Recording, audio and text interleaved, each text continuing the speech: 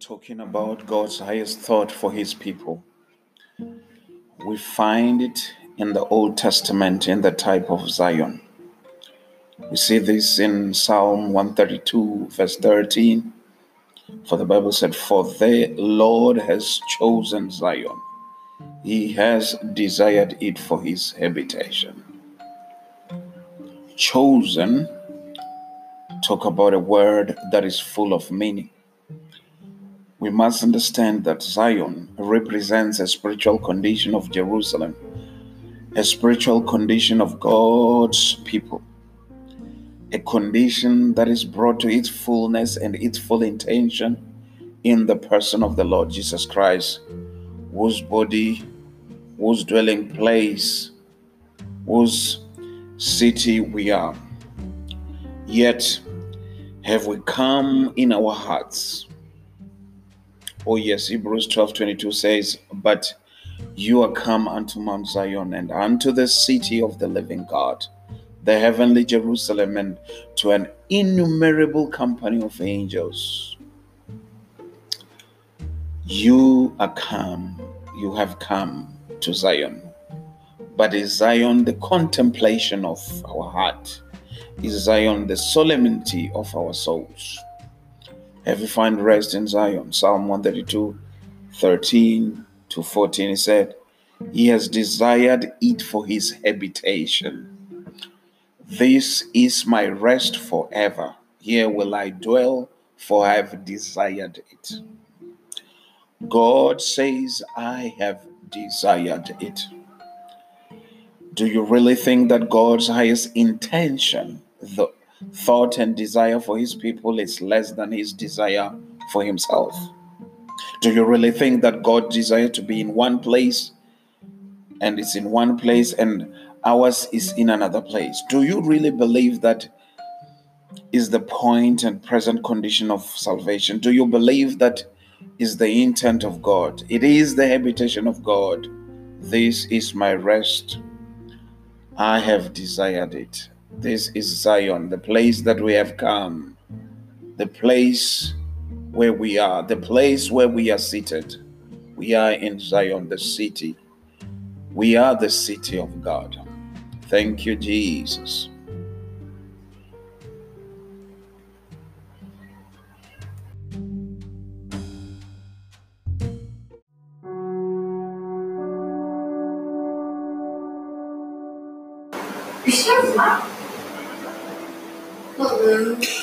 Salvation by faith. Now, Galatians chapter 3, verse 23, the Bible said, "But before faith came, we were kept under the law, shut up unto the faith which should afterwards be revealed." We must come to see our full salvation, which is salvation by faith. And consequently, we have to come to understand what faith is. In Romans 10:17, the Bible says, "So then faith cometh by hearing, and hearing by the word of God." The word of God there is Rhema. In this setting, Rhema is understood to be that which has been uttered by the living voice. It is speaking that which we have both heard and seen in the face of the Son of God. Jesus said, "The words that I speak unto you, they are spirit and they are life. And the words that I speak unto you, I speak not of myself, but the Father who dwelleth in me." He also said, "I speak to the world those things which I've heard of him." So the true Rhema is speaking with words that we have heard and seen in the living word, who is revealed in us. Jesus said, "My sheep know my voice." It is not just somebody getting excited and saying that is the Rhema of God. You know, name and claim it, memorize it and do it. No, that is not Rhema. It is the voice of the living word, and it is you speaking. It is our preaching and our teaching, but not in the wisdom of man's words, but that wisdom which is of God through the revealing of His Son. Because whatever has been hidden is revealed in His Son. It is not revealed anywhere else. It is revealed in His Son who is in you.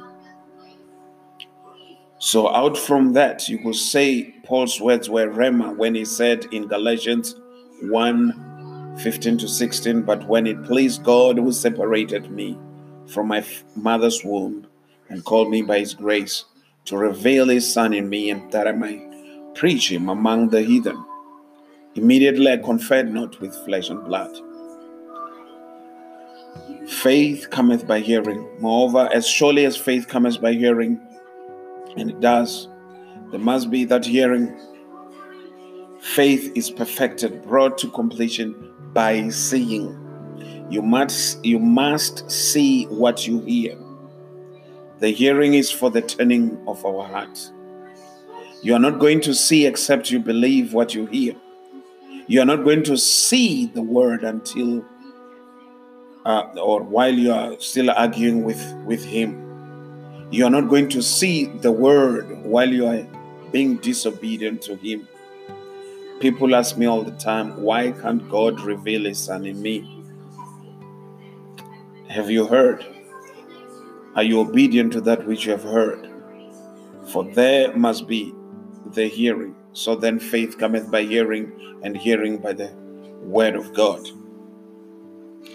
Then Peter starts talking about the end of our faith in 1 Peter chapter 1 verse 9. Receiving the end of your faith, even the salvation of your soul. 1 Peter verse 1. First Peter, I believe chapter 1 verse 13. Whereof get up the loins of your mind, be sober and hope to the end for the grace that is to be brought unto you at the revelation of Jesus Christ.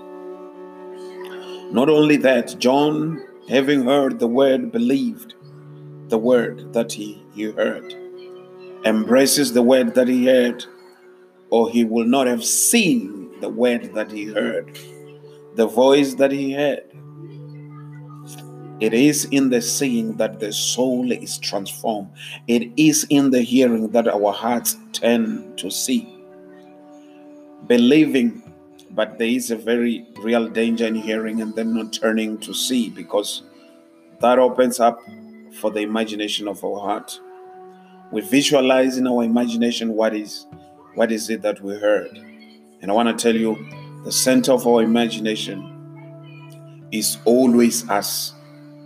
Therefore, we take what we heard and we try to make application of it to ourselves. We use the right words, but we see the wrong man. Christ revealed is the end or goal of our faith. Having the mind of Christ is the goal of faith. But in Galatians 3, verse 23-26, but before faith came, we were kept under the law, shut up unto the faith which shall afterwards be revealed. Wherefore the law was our schoolmaster to bring us unto Christ, that we might be justified by faith. There is a synonymous relationship here between faith, which shall be revealed, and Christ, bringing us unto Christ, that we might be justified by faith. But after that faith is come, we are no longer under a schoolmaster, for you are all children of God by faith in Christ Jesus. Sonship is a realization that can only come in the face of the Son. Union with the Father is something that can only come in the face of Him who is the one with the Father, who is the Word of the Father, who in fact is the revelation of the Father. That's just a fact. The word children in verse 26 should be translated as sons, because it is speaking of a relationship. Faith is always bound up with a relationship. I quiver when I hear the world and the worldly church throw the term around of what faith are you. I'm of the Baptist faith, I'm of the Pentecostal faith. We communicate that way with one another. I say, oh God, and I pray the Lord will give me utterance to speak clearly, more clearly, the truth as it is in Christ. We are to be of the faith of the Son of God. This apostle only had words with which to communicate the word. It is important how we translate words because hearing comes first. Faith comes by hearing. If you're not hearing the words of faith, if you don't have the hearing of faith, you're not going to see Christ. You will go into the imaginary world of illusion and you will dream up an imaginary object of what you have heard. Then when you hear that word, you will see what imaginary thing or that imaginary place. You will relate it to that imaginary concept. In year past, when people used to do Bible conferences, you'll see people, everybody all jumping up and down. And however, that usually does not happen when you are seeking Christ. Generally, you are falling on your face saying, oh God. Yet when they will share in their sharing service on what has been said, it was as if they have not even seen or they were not even in the same building.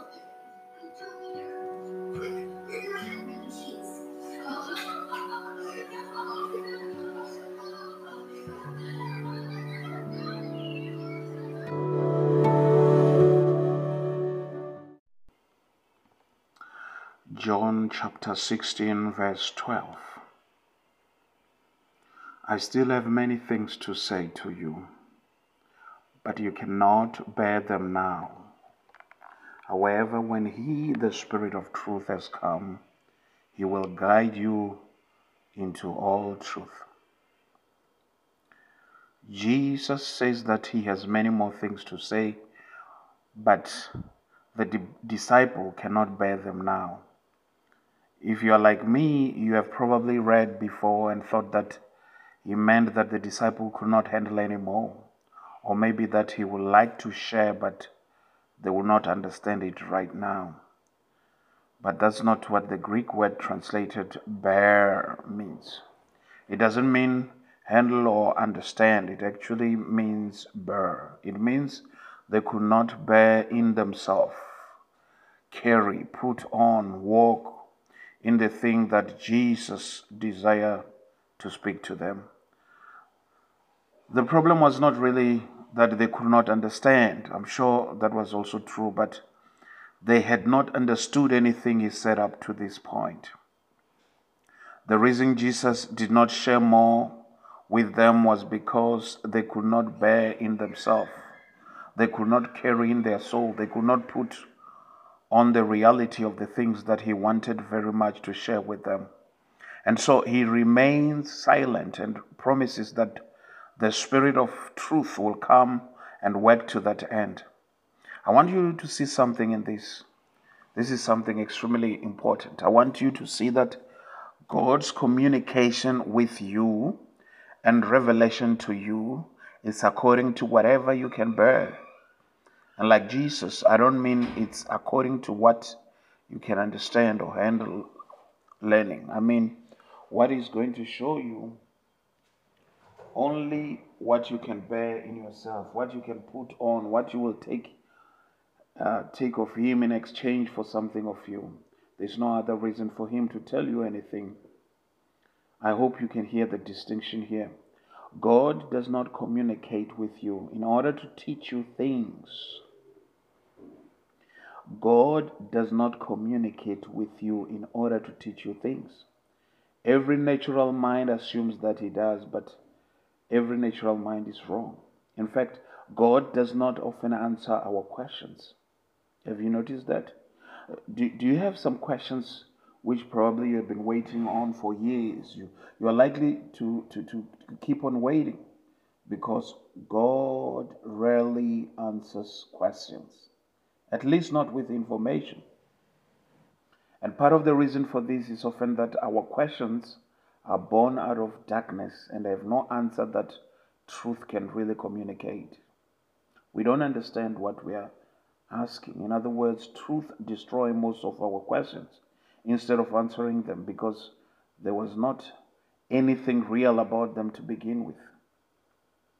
There are questions in our hearts only because there is darkness in our hearts where the questions appear to have relevance. So those of you who have young children, they keep on asking a lot of questions that don't have answers because the questions themselves are expressions of ignorance. The questions don't make sense or they come out totally wrong, out of a wrong way of thinking. Sometimes the best that you can do for these questions that come out of ignorance is just to try to change the subjects and get the kids think about something else. But more often, I suppose, God does not answer our question because it will accomplish absolutely nothing at all if He did. Think about this with me. Let's say I wanted to answer a question about maybe Calvinism or Arminianism. What will it actually accomplish if He did? Let's just imagine for a moment that one of those man-made theological boxes was more right than the other. What will it accomplish if God told you which one was more correct? What did that do for you? What did that do for God? Maybe somebody can say, well, now I can teach it correctly. Okay, to what end? Or maybe you want to know why your great uncle died of a heart attack, or what the 10-horned beast stands for in the book of Revelation. We actually think that there is value in knowing correct information. We think it is valuable simply because it's true. Wrong. It's valuable to you and to God only to the extent that you can bear the truth. God does not teach you your soul for any other reason except that you bear in yourself, you carry in your soul, and be conformed to the image of whatever of Christ is communicating. Hallelujah.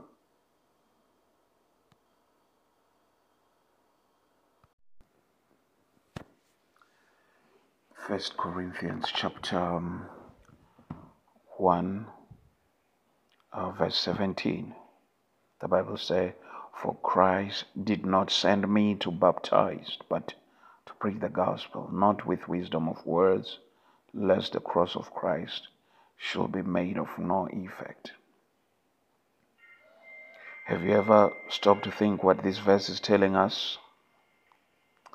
Paul is telling us that if the gospel of Jesus Christ is relegated to mere true words, to learning true words, wise words, right understanding, right doctrine, if the gospel is anything less than the bearing in yourself of the living word and experiencing His death and the experience of His resurrection, then we have nullified the word of God. We have made the gospel of no effect. But how do we nullify the word of God? It's quite simple. You'll do it quite naturally. You'll do it without thinking. And it takes to think that believing words is the same as bearing the word. All it takes to think that loving true teaching is the same as living the truth. We as the body of Christ are so used to a nullified gospel, a non-effectual gospel, that we often don't even know the difference. We don't even know what to compare it to. We are so accustomed to the powerlessness of true words that we don't even realize that the gospel of the cross is the literal power of God to work resurrection life into the soul. 1 Corinthians chapter 1 verse 18 said, "For the word of the cross is foolishness to those who are perishing, but to us who are being saved, it is the power of God." But in order for this to happen, the word of the cross needs to find room in your soul, not words about the cross. The hearing of the word that seeks place in your heart. John chapter 8 verse 37, "I know that you are Abraham's descendants, but you seek to kill me, because my word has no place in you." In order for Christ to fill you with Himself, there must be not just a desire to know true things, but a desire to bear in yourself the decrease that truth demands. God will show you only what you can carry.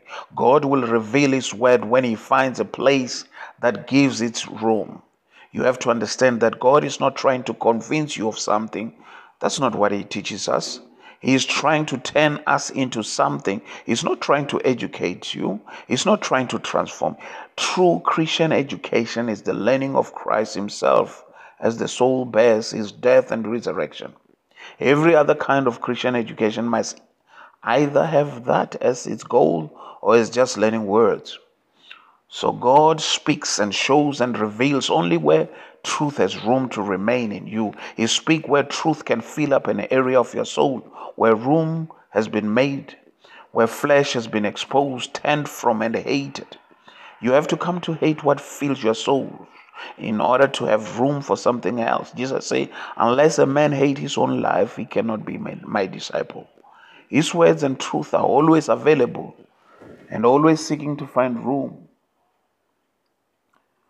But Christ will be heard but not perceived, seen but not known, until there is a room in us to know Him. How often did Jesus say, let him who has an ear hear? Or you have ears and don't hear, eyes but don't see. Truth does not appear next to our ideas. Truth appears instead of our ideas. It does not even fit with what we have thought. It replaces what we have thought. And God knows that what we can bear. God knows the difference between spiritual curiosity and a heart that desires to bear His fullness. He always shows us what we can bear. The way that God fills us, as Paul mentions in Ephesians chapter 4, is by causing our soul to bear in itself His living word. He reveals His Son in us, and that Son takes His rightful place in the territory of our soul. And in that way, His kingdom has increased. In that way, He expands the borders of Israel. He fills us even as He filled up the land, one city at a time, and always by destroying what was formerly there. Hallelujah, hallelujah.